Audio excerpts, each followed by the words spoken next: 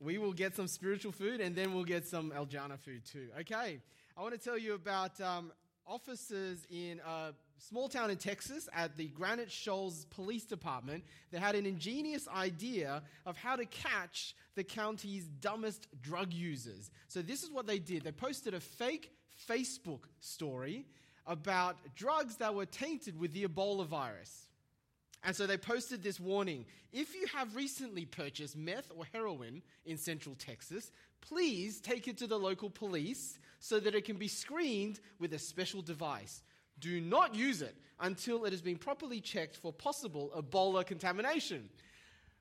Now, obviously, it's a plot and it's a ploy to try and catch out dumb drug users. Did anyone fall for it?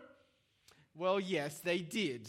Chastity Eugenia Hobson came forward to the police immediately with the illegal drugs that she had in her possession, afraid that it could be dangerous, because drugs aren't dangerous otherwise. She was charged with possession, spent some time in jail, and, of course, made the list of dumbest criminals ever. Other dumb criminals? Well, this Florida man used his wanted pic for a Facebook profile. He was caught. I don't have a picture for this, but another guy who he was robbing a store, and the manager wasn't there, so therefore he couldn't get into the safe, so he left his phone number with the cashier to tell them to call him back when the manager came back. Obviously, they caught him. And then my favorite is these guys who didn't have balaclavas, so they had the ingenious idea of getting permanent marker and coloring their face.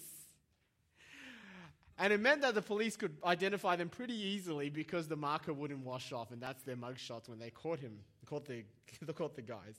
Okay, dumb criminals. Why am I telling you about dumb criminals? Well, these chapters, Numbers 23 to 23, 24, and we'll look at all three chapters, it actually reads a little bit like the Bible's version of dumb criminals.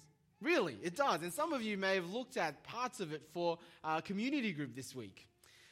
We've been looking at Numbers so far, and it's usually been about Israel, the people of God, and Moses, their leader. Well, actually now Israel and Moses fade into the background, don't they? And we actually see the story of these three chapters play out between some new characters. An enemy king, Balak, and his hired magician or seer or prophet, master of the dark arts, whatever you want to call him. His name is Balaam. Okay, so you got King Balak and Balaam, and we've even got, just for show, just for fun, a talking donkey as well. And this is what these chapters are about. It's deliberately funny. Right? God has a sense of humor, and it's in the Bible. It's deliberately humorous because the plans of this dumb king and his dumb prophet would be turned upside down even by a dumb animal who manages to talk. This is Numbers 22 to 24. It's the Bible's version of dumb criminals. Now, you might be wondering, though, okay, this is all very interesting, but why 3 whole chapters? Because this is quite a long section in the book of Numbers. This is probably the longest single continuous section in the book so far. Why 3 long chapters? Well, we're going to get to the end and we're going to realize that these chapters will make the unmistakable point, and this is something we need to hear tonight as well, that God is 100% completely in control. He really is. And nothing can stop his plans, especially his plans to bless his people. And that includes you and me if you are a follower of Jesus. Right? That's the big message of today. God will win, he will bless, and nothing can stop that. But we're going to dip in and have a look at how it's played out. So why don't we pray, and then we'll get into it. Father God, thank you for your word. Even as we approach an amusing, interesting part of the Bible, help us to see deeper than what's on the surface so that we can hear you speak to us. We can meet you, and we can be changed by you. In Jesus' name. Amen. All right, I've got some points on your outlines. If you've got paper ones or on Zach Page's digital bulletin. But 3 is really the special number today. Okay? 3 is the special number. I feel like that Sesame Street count guy. Number 3. A 1, a 2. Is he still around? Anyway. 3 is a special number, so when you notice 3s coming together in these chapters is really important, because we're going to have basically 3 parts, right, to this story, and that's point number 1 on your outlines. But each part will have also their own series of 3.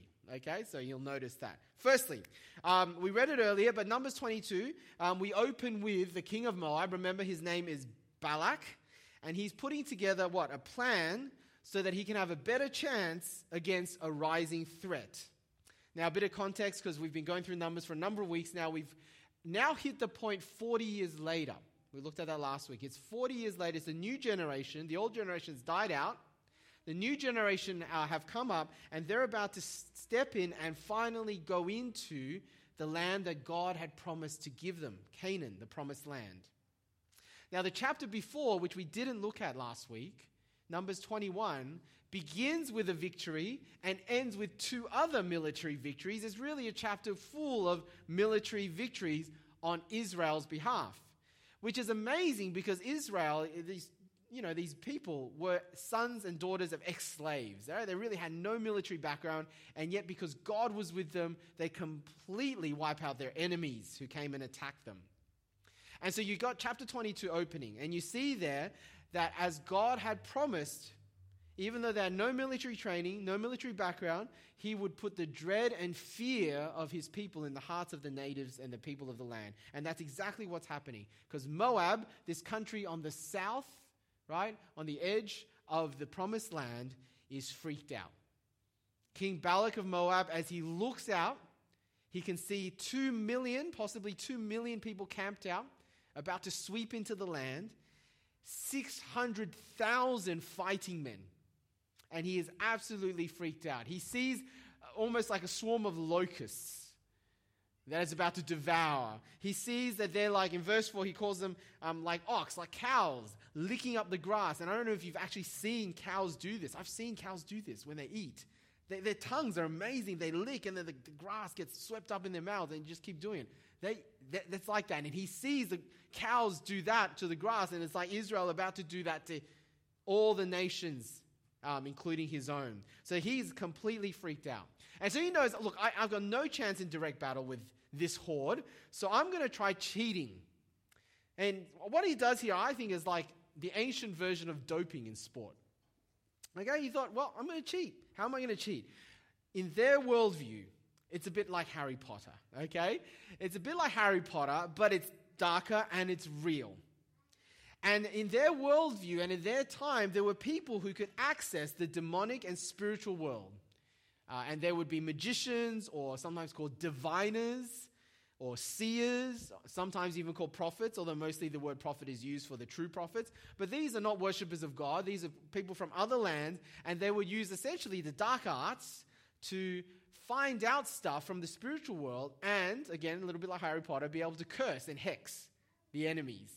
Now, some of you will be like, this is just make-believe, right? Harry Potter, this kind of stuff, does this actually exist?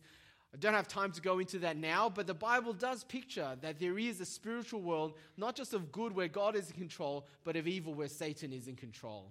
Okay? And these things are real, and if you come from traditional cultures, a lot of places in Asia, Africa, South America, these things are still very real. The spirit world, the demonic. And this is the world that they occupy. And so he comes along to find basically his champion. And his champion is a guy called Balaam, not from Moab, from the Far East. And he was the most famous hexer of his time. In fact, we actually have a historical, non-biblical reference to Balaam. This is how you know the Bible's actually real. Right? People didn't just make this up. Balaam's name is mentioned by a non-biblical ancient Near Eastern source, and this guy was so famous that he was mentioned by another source, not in the Bible. And so I think he was like the Lord Voldemort of his time. He was the guy you would call, the guy you would hire. So Balak gets ready to woo Balaam to help his cause so that he can cheat and try and get his odds stacked in his favor. Now, as I said, there's three, right? So you've got 3 meetings between Balak and his representatives and Balaam. The first meeting, and we won't go through this in detail because we already read it. Firstly, he sends messengers, and Balaam says to the messengers, you've got to wait because I'm going to try and divine through his dark arts a message from God. He eventually gets a message from God, and God tells him not to go. Why? Because even though Balak, the king, wanted Balaam to curse, and even though Balaam, as the Lord Voldemort of his time, was so good at it that Balak is saying, look, you got 100% success rate. If you curse, they'll get cursed. If you bless, they'll get blessed. God, however, tells Balaam, no, you can't curse these people, verse 12, because I've decided to bless them. And so Balaam obediently says, no, I'm not going to do that. I'm not going to go with you. That's meeting number 1. But Balak doesn't give up, so he sends other people in verse 15. And this time he's trying not just with messengers.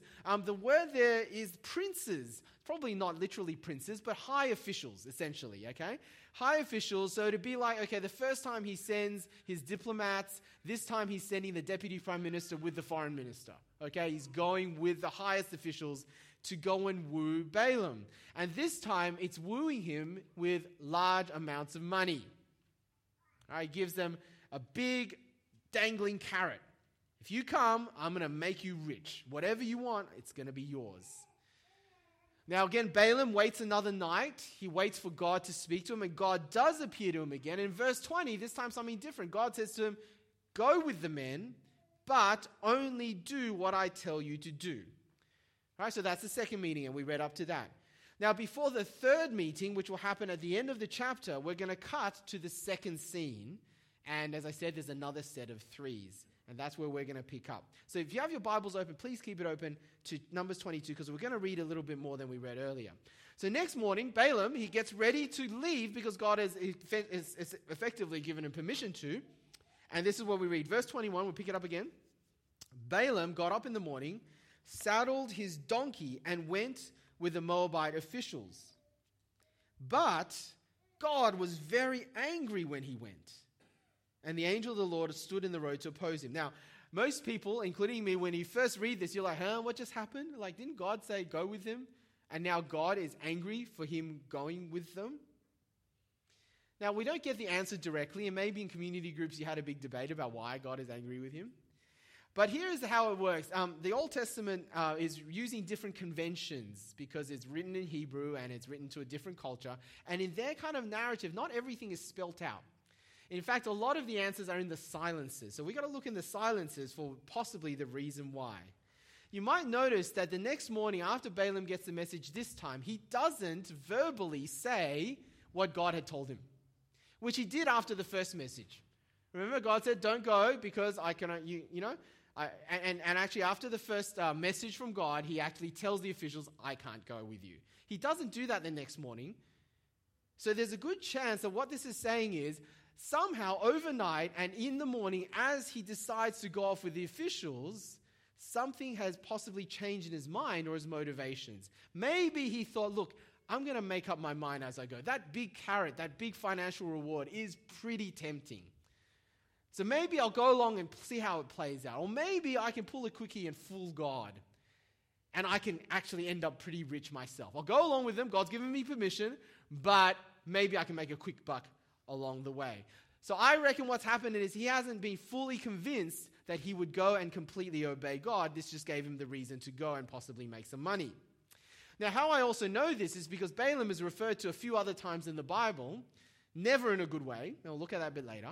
But all the way at the end of the Bible, right, really near the back of the Bible, a little book called Jude. And Jude is such a small little book in the Bible that it doesn't even have chapter numbers. It's only got one chapter. We won't look it up, but Jude verse 11 actually tells us that Balaam's mistake or error was that he rushed for profit. So the New Testament confirms for us that Balaam had in his mind probably here a profit motive, and that's why God was there to oppose him. So how does God oppose him? Well, here is where the funny stuff actually starts. So what I'm not going to tell you the story. I'm going to let the Bible tell you the story. So I'm going to read it out pick it up from where we left off. If you've got your Bibles, keep it open, have a look with me. Or if you just like to listen, it's pretty good. It's pretty good to listen to as well. So let's pick it up. Balaam was riding his donkey, and his 2 servants were with him. When the donkey saw the angel of the Lord standing in the road with a drawn sword in his hand, it turned off the road into a field. Balaam beat it to get it back on the road. Then the angel of the Lord stood in a narrow path through the vineyards with walls on both sides. When the donkey saw the angel of the Lord, it pressed close to the wall, crushing Balaam's foot against it. So he beat the donkey again. Then the angel of the Lord moved on ahead and stood in a narrow place where there was no room to turn, either to the right or to the left. When the donkey saw the angel of the Lord, it lay down under Balaam, and he was angry and beat it with his staff. Then the Lord opened the donkey's mouth, And it said to Balaam, "What have I done to you to make you beat me these 3 times?" Balaam answered the donkey, "Oh my goodness, you're talking." If I was writing it, that's what I would have written. But obviously that one's not in there. He answered the donkey, because he's obviously talked to a donkey. I don't know. "You have made a fool of me. If only I had a sword in my hand, I would kill you right now." The donkey said to Balaam, "Am I not your own donkey, which you've always ridden to this day? Have I been in the habit of doing this to you?" "No," he said. Then the Lord opened Balaam's eyes, and he saw the angel of the Lord standing in the road with his sword drawn. So he bowed low and fell face down. The angel of the Lord asked him, "Why have you beaten your donkey these 3 times? I've come here to oppose you because your path is a reckless one before me. The donkey saw me and turned away from me these 3 times. If it hadn't turned away, I would certainly have killed you by now, but I would have spared it." Balaam said to the angel of the Lord, "I have sinned. I did not realize you were standing in the road to oppose me. Now, if you are displeased, I will go back." The angel of the Lord said to Balaam, "Go with these men, but speak only what I tell you." So Balaam went with Balak's officials. All right, did you notice 3 times Balaam and his donkey have an episode, right? 3 confrontations. And as I said, it's deliberately funny, humorous. And there's a play on the ideas of seeing and speaking. Did you notice that? Remember, Balaam couldn't see, but he's the seer. And he couldn't see what a dumb donkey could see. And God also opened the donkey's mouth. So the speaking donkey was able to reason with Balaam, even though he's the guy hired to speak. Yeah, there's this deliberate irony and humor. Balaam really is the dumb criminal, right? The list of top 10 dumb criminals, here we are, Balaam number 1. He can't even cut a break from his donkey. Now, the consequence of all of this is, as I said, God's instructions, which we saw at the end of our reading, 22 verse 20 earlier. Well, that's reinforced, isn't it? You can go with them, but only speak what I tell you to speak. Now, see, this time Balaam got the message. And so the next few verses we won't read. Balaam has his 3rd meeting, this time with King Balak, finally face to face. And he confirms verbally that he is only to speak what God puts in his mouth. And now the scene is set now the stage is set for scene number 3. Okay, and that's chapters 23 to 24. Chapters 23 and 24, we won't actually have time to read most of it because they're very long verses, so let me summarize. Essentially, remember, Balak wanted Balaam to utter curses about the people. But instead, we've got 3 times, 3 oracles, there's that number again, 3, and they become not curses, but blessings. Now, the 3rd one, chapter 24, is the longest and has extended bits to it. So each time Balak says, curse the people, Balaam ends up uttering an oracle, a message from God that actually does the opposite and blesses them. So let me summarize for you the kind of theme of blessing and what he blesses them with. So it's on the screen, just so you know, and read it yourself sometime afterwards if you want. But blessing number 1, instead of cursing, he blesses them. He says, look, these people are and will continue to be numerous, and in fact, they'll be the envy of the nations. Definitely not what Balak wanted. Blessing number 2, he keeps going. And it's better than even number 1. These people, well, they have the Lord as their king, and so they will actually conquer the nations like a devouring lion. Not only are they like an ox now that licks up grass, they're going to be like a lion that rips up prey, okay? Even stronger, even more mighty, even more terrifying. And the blessing number 3 really caps it. These people are abundantly blessed, okay? That's really blessing number 3. There's so much about how blessed they are. And they will conquer the nations, again, like a lion. And in fact, not just presently, but their future, in the distant future, and we'll look at that later on, is going to be even more amazing. And the point really is, Balak, that king who tried to cheat by getting, a head start with the curse thing, well, his plan is completely turned on its head. He wanted Balaam to curse. Instead, he blesses the people that he was supposed to curse. And you get how exasperated, how frustrated poor King Balak is. Right? He really is the dumb criminal now in these chapters. He can't cut a break even from Balaam. Verse 11 of chapter 23, he goes, This is after the first blessing. Balak says to Balaam, what have you done to me? I brought you to curse my enemies, but you've done nothing but to bless him. And then after the second blessing, Balak says, look, just shut up and don't say anything positive or negative because it's obviously not going well for me. All right, he's completely exasperated. After the third blessing, Balak doesn't even say anything at all. Okay, there we have it. That's essentially the story. We covered a lot of ground, so let's take a step back. And my second point, let's have a look at the message of this elaborate, interesting, funny, humorous story. So what's the message? Firstly, the enemy. It is humorous, isn't it? Of how God shows Balak and Balaam to be dumb criminals. But I need you to know that the real life context wouldn't have been so funny. Balak was a real king, and he had a real army. Balaam, as I said, was a real person, and famously was someone who was known to be very good at what he did, accessing the spiritual forces of evil to do real damage. God's people, Israel, they were about to enter a land, not just with people like Balak and Balaam, but a land with lots of other nations, with fortified cities, cities with real kings, kings with real armies, and real walls. These were all people opposed to them. These were real enemies. That's really interesting because there's actually a parallel here between what's happening here, especially Balak, the evil king of Moab, with the big enemy of God's people back in Exodus. You remember the big enemy of God's people, Pharaoh? And you see the parallels because both Pharaoh and Balak try to do something to God's people because first they noticed how many there were. Remember, Pharaoh was like, there's so many of them. We've got to do something about that. We've got to control this population, otherwise they'll take over our land. That's exactly what happens with Balak. And Pharaoh, like Balak, also tries on 3 occasions to plot against the people of God. Pharaoh does these 3 things.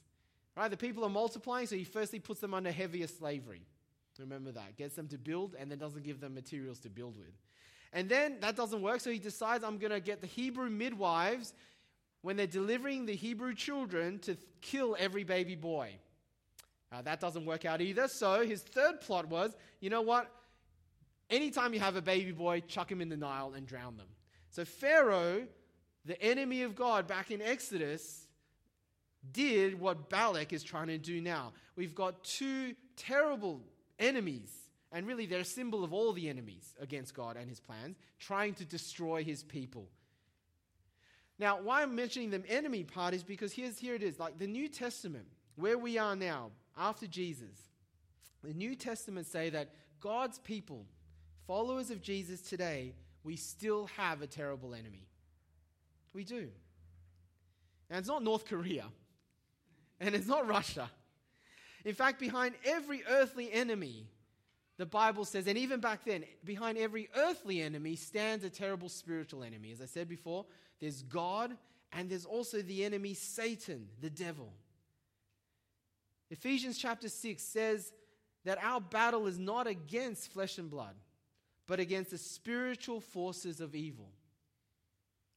Now, some of us know this and feel this acutely. I gather that most of us probably don't. But regardless of whether you know it and feel it or not, the Bible says and Jesus says that there is an enemy, this spiritual enemy, and he is working against all of God's people. So if you've got the name of Jesus because you're a follower of him, you're a marked person. Satan is out to get you.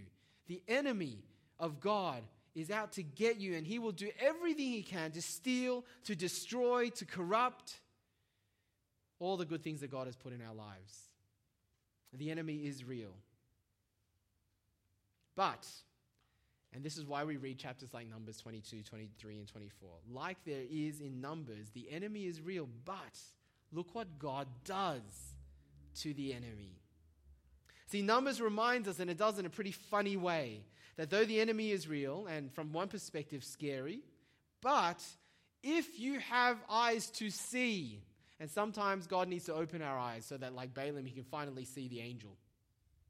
If you have eyes to see, you'll see that God will always win, no matter what. You see the twist in the tale that happens again and again. At every turn, everything that the enemy is trying to do, Balak is trying to do, God manages to turn it into a victory. See, why is it that there's that episode with Balaam and his donkey and the talking donkey? I mean, it's really funny, it's really interesting, but remember, it's just to reinforce the same point that he got to earlier on, that he's not to do or say anything except what God tells him. So why this whole thing with Balaam and the donkey? Well, I think it's there to remind us of something. Remember, Balaam was known as a famous magician, practicer of the dark arts, Lord Voldemort of his day. But through this donkey episode, what you actually get to see is that Balaam is the donkey. Right? Because everything that we find out about the donkey in that episode with Balaam, we actually see is Balaam. How do I know? Well, Balaam and the donkey, remember, what happens with Balaam and the donkey is exactly what happens later on with Balak and Balaam. You got that? Balaam and his donkey, Balak, King Balak, and Balaam. Balaam can't get his donkey to obey him. Balak can't get Balaam to obey him. So what does that mean? Balaam is I can't use the word ass, but I really want to. Yeah? Balaam is the donkey. All right? No matter how scary this guy is, no matter how well known he is the donkey. He can only say and do what God tells him to. And so even though I think at points Balaam seems like a pretty decent guy in these chapters, I don't know if you've noticed that he seems to follow God. He's not really out and out evil here. He ends up doing what God tells him to do. God even reveals stuff to him, gives him his spirit so he can prophesy. He seems like a pretty decent guy. But as I said before, if you look at the whole Bible and the number of times it mentions Balaam, and it's quite a few times, Balaam never comes off good. He really is the Lord Voldemort of his time. He's a bad guy. Firstly, he is not a worshiper of Yahweh, the Lord. He's a diviner, a magician. He practices the dark arts, as I said, and these are things that are very strictly forbidden by God. So someone who practices divination and stuff already, as far as God's perspective and the worldview of the Bible, is already a bad person. And he's not mentioned directly, but next chapter, which we'll probably look at next week, he actually leads Israel astray. So he's not over.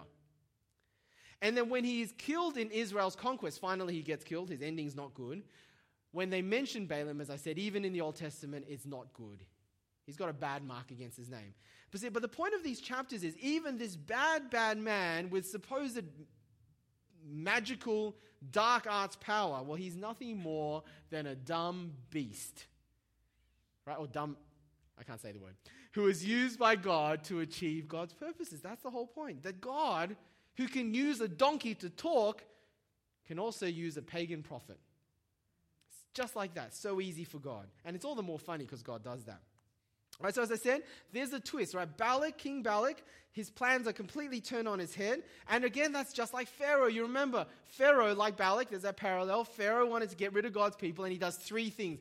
Every single one that he does ends up multiplying his problems. He thinks, I'll get the midwives to kill the baby boys. Not only do the midwives not kill the baby boys, God gives the midwives children of their own, and so there's more kids. He thinks we're going to drown the baby boys in the Nile. So he says, if you find a baby boy, it's been born, throw him in the Nile. What does Moses' parents do? Throws him in the Nile. Keeps him alive, though.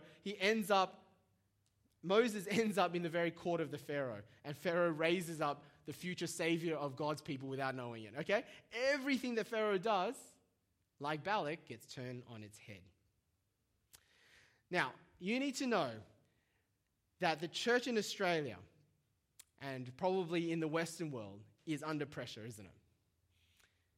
Right? Even as we are here meeting freely, increasingly out there in the media particularly, Christians aren't just tolerated, we're increasingly in the media ridiculed. And you might have noticed this is something that's happened more recently, probably only really strongly in the last 5 or 6 years. And so there's a columnist, author who used to be a rugby player. His name is Peter Fitzsimons, and I think he represents lots of people, but every time he writes about Christianity in the Sydney Morning Herald, it's always negative. And I'll just read out a segment of what he wrote. So if you're a Christian, this is what he thinks of you. Christians believe, writes Peter Fitzsimons, that a cosmic Jewish zombie who is his own father can make you live forever if you symbolically eat his flesh and drink his blood. while telepathically telling him that you can accept him as your master so that he can remove an evil force from your soul, which is present in all humanity, because a woman made out of one rib bone and a mound of dirt was tricked into eating fruit from a magical tree by a talking snake. He doesn't think much of Christians, does he? But you see, it's not just Peter. It's the people you work with, the people you study with, the people you live with, increasingly more and more so. The attitude of Australians and people in the West is anti-Christian. And I don't know how that makes you feel. I don't know how that makes you feel as you think maybe some of our freedoms will get eroded. Maybe we'll lose some of our freedoms to worship freely or to speak freely about the things we're convicted of. It's very easy to get nervous, isn't it? But don't forget, and the Numbers reminds us, no matter what happens, God will win. No matter how terrible the enemy, no matter how strong they are, no matter how powerful they seem at this point, God will win. I always think of what happened in China during the darkest years of communism. As Christianity was driven out and all Westerners were ejected and missionaries were gone, they thought that the church in China would die out. Instead, during those decades, the church in China exploded. The best thing for the growth of Christianity in China was communism. God is able to turn a defeat into a victory. So that's the twist. The final message is obviously that God is determined to what? To bless. Now Balak, when he says to Balaam in verse 6 of chapter 22, whoever you curse is cursed, whoever you bless is blessed, that's deliberately making us remember what God's word is. You see, God, back in Genesis chapter 12, when he was making promises to make Israel his people, was just speaking to Israel's great-granddaddy then, Abraham. And this is what God said. Look at the verses on the overhead. The Lord had said to Abram, go from your country, your people and your father's household to the land I will show you. I will make you into a great nation, and I will bless you. I will make your name great, and you will be a blessing. I will bless those who bless you, and whoever curses you, I will curse, and all peoples on earth will be blessed through you. You see the irony of Balak's words? As he says to Balaam, I know that whomever you bless is blessed, and whoever you curse is cursed. Right? Balak didn't know that he was running up against the God who had said that. That God was determined already to bless. And in fact, if you bless God's people, you will be blessed. And if you try to curse God's people, you're going to be cursed. And this is why Balak's plan was doomed to fail, because God had already promised. And God's promises are rock solid. And if he's determined to bless you, nothing can ever stand in that way. And really, that takes us to us. That God ultimately wants to bless his people today, followers of Jesus today. And he does it through Jesus, the Messiah, my final point. As I said, that third oracle, the third blessing, will take us into the future. Turn with me to chapter 24, verses 17 to 19. And we're just going to look at this little snippet. Because as Balaam utters his final blessing, he looks out into the distant future. And verse 17 of chapter 24, he says, I see him, but not now. I behold him, but not near. A star will come out of Jacob. Jacob is another word for Israel. A scepter will rise out of Israel. He will crush the foreheads of Moab, the skulls of all the people of Sheth. Edom will be conquered. Seir, his enemy, will be conquered. But Israel will grow strong. A ruler will come out of Jacob and destroy the survivors of the city. Now, in a few hundred years' time, that's fulfilled in history with King David. Oh, yeah? So David, the great Israelite king, actually does subdue Moab and Edom and all these other nations, and he is the star and the scepter and the ruler. But we know also that in the Bible, every time a prophecy of David comes, it's actually ultimately pointing us to David's greatest son, the Messiah, Jesus. And so how God is going to ultimately guarantee victory over the enemy is through Jesus. And it's not Moab the enemy, because Moab's come and go. But as I said, the ultimate enemy is who? It's Satan. And he stands as the enemy behind every enemy of God's people throughout history and in the future. And Jesus is the ultimate victory of God over Satan. And you think about that victory because there's patterns in Numbers that we see there. Remember, it's all about the twist. It's all about the clutching victory out of defeat. Right? Satan thought that by getting the Jewish leaders and the Romans together and nailing Jesus to the cross, he thought that that was how he would win. You got the Messiah crucified, I've got it. But we know, don't we? The greatest twist of all is that actually it was on the cross that Satan lost. Right? Isn't that wonderful? That he thought he was victorious. He thought he was cursing the people of God. But on the cross, we've got the blessing of God. Because as Jesus died there willingly and gladly, as Kenzie so wonderfully put it, the power of sin was broken. And everything that Satan has against God's people is broken. And Jesus takes our punishment in our place and pays it all. And Satan has nothing against us. And then 3 days later, he rises again. And even death is defeated.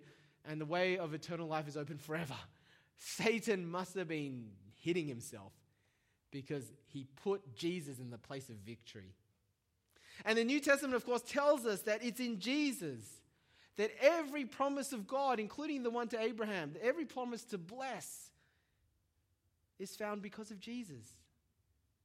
Ephesians chapter 1 verse 3 says that God our Father has blessed us in the heavenly realms with every single spiritual blessing in Jesus. In other words, everything worth having in life, you already have in Jesus if you're a follower of him. And it lists some of them. Like the forgiveness of sins. No matter what you've done, God is able to wipe it clean. He's given you eternal life and it's assured. He's made you his sons and daughters. You're adopted. And his own Spirit, God the Holy Spirit, actually comes and lives inside of you to give you joy and peace and power. Every spiritual blessing, everything worth having, you already have. Being blessed means that you have God's favor. You have his love. No matter what. God not only loves you, he likes you as well. That's what being blessed means. Romans chapter 8 tells us nothing in all creation, height nor depth, present nor future, nothing can separate you from that love. Nothing at all. Now, as I said, Satan was soundly defeated on the cross, and he cannot take that away from you. If you're a follower of Jesus, he can never take away your spiritual blessing. You've got it in the bank. It's untouchable. Because every curse he wants to throw at the people of God, Jesus took on himself and instead turns it into a blessing. Satan has got no real power over you. You are blessed. So what's Satan's strategy then? Why does the New Testament still tell us to watch out for Satan, even though he's been defeated? Well, here's Satan's strategy, and you need to know this. Satan's strategy is not that he can take away our blessing. But Satan's strategy is he can make us think that we're not blessed. You got that? Satan's main power is the power of deception. It's to lie to you and get you to believe false things that are not true. He can't rob you of your blessing, but he can rob you of your assurance and your confidence that you are blessed. In other words, he can make you live like a beggar when actually you are blessed. A friend of mine visited South Africa just after apartheid finished. Apartheid, South Africa, for decades, whites and blacks unequally separated in society. Blacks were subjugated. Whites had all the power. And then in 1994, apartheid ended and Nelson Mandela was the first black president. And things changed almost overnight for blacks in South Africa. What was interesting was my friend went to South Africa just after that. But he was shocked because as he walked the streets of South Africa, as he interacted with the black South Africans, they kept calling him and everyone else who wasn't black, boss. Thank you, boss. Yes, boss. Here, boss. Okay, boss. There was a remnant from their apartheid era. That even though they were free now and equal, they still carried around with them the chains of calling people boss who weren't their boss. And that's a tragedy, isn't it? When you're free, but you still live as though you're slaves. And that's what Satan tries to do. He can't take away your blessing, but he can deceive you in thinking that you are a beggar. And so you think about how that works. I mean, every time that you are tempted to sin, it's actually working. Satan is working on that principle, isn't it? making you feel like you lack, rather than make you understand and hold on to all that you have. You think about what happened in the Garden of Eden, when he says to the man and the woman who had everything, and he says, oh, but you don't have that. And God doesn't want you to have that, because God doesn't want you to have it all. And that was the ultimate deception, wasn't it? And so they took the fruit and sinned. And isn't it the same for us? When we're deceived so that we lust, or we're greedy, or we conflict and have anger, it's often working on the principle that we don't have when actually we do have. And here's the other thing. After you sin, and we do sin, don't we? Satan doesn't stop deceiving you. And he wants us to think, well, now that you've sinned, God doesn't love you anymore. He's not on your side. You've lost all that blessing. And so what happens after you sin? Rather than come to God boldly and freely and doing confession like we do every single week, you don't feel like confessing. You're too ashamed to come to God, and so you don't. You see how it works? And Satan does that in our prayer lives too. He undermines our confidence that God is for us, that God actually hears us. And because of that, our prayers are powerful. And because he deceives us, well, what do we do instead? We don't really pray, do we? When we do pray, it's not with a lot of confidence and faith. We don't really pray as precious sons and daughters of the King of Kings who wants to hear us and wants to answer our prayers. Instead, we don't come as blessed. And instead, we think of ourselves as beggars. Do you see what would happen today? What would happen today if God could open our eyes so that we could actually see the reality and strip away this deception and actually see that that's what Satan is doing? But it's really easy to unmask that. That actually God is on your side if you are a child of God. That if you're a follower of Jesus, you are actually blessed. You have it all. You have his favor. And even in suffering, then nothing can separate you from God's love for you. Like, what if we actually lived as blessed instead of beggars? Because if we did, then maybe we would also allow that blessing to overflow and actually be a blessing to the people around us. Satan would hate that. Let's pray. Father God, we pray that even as we realize how often we forget how blessed we are because of Jesus, we pray that you would open our eyes so that we would repent of that.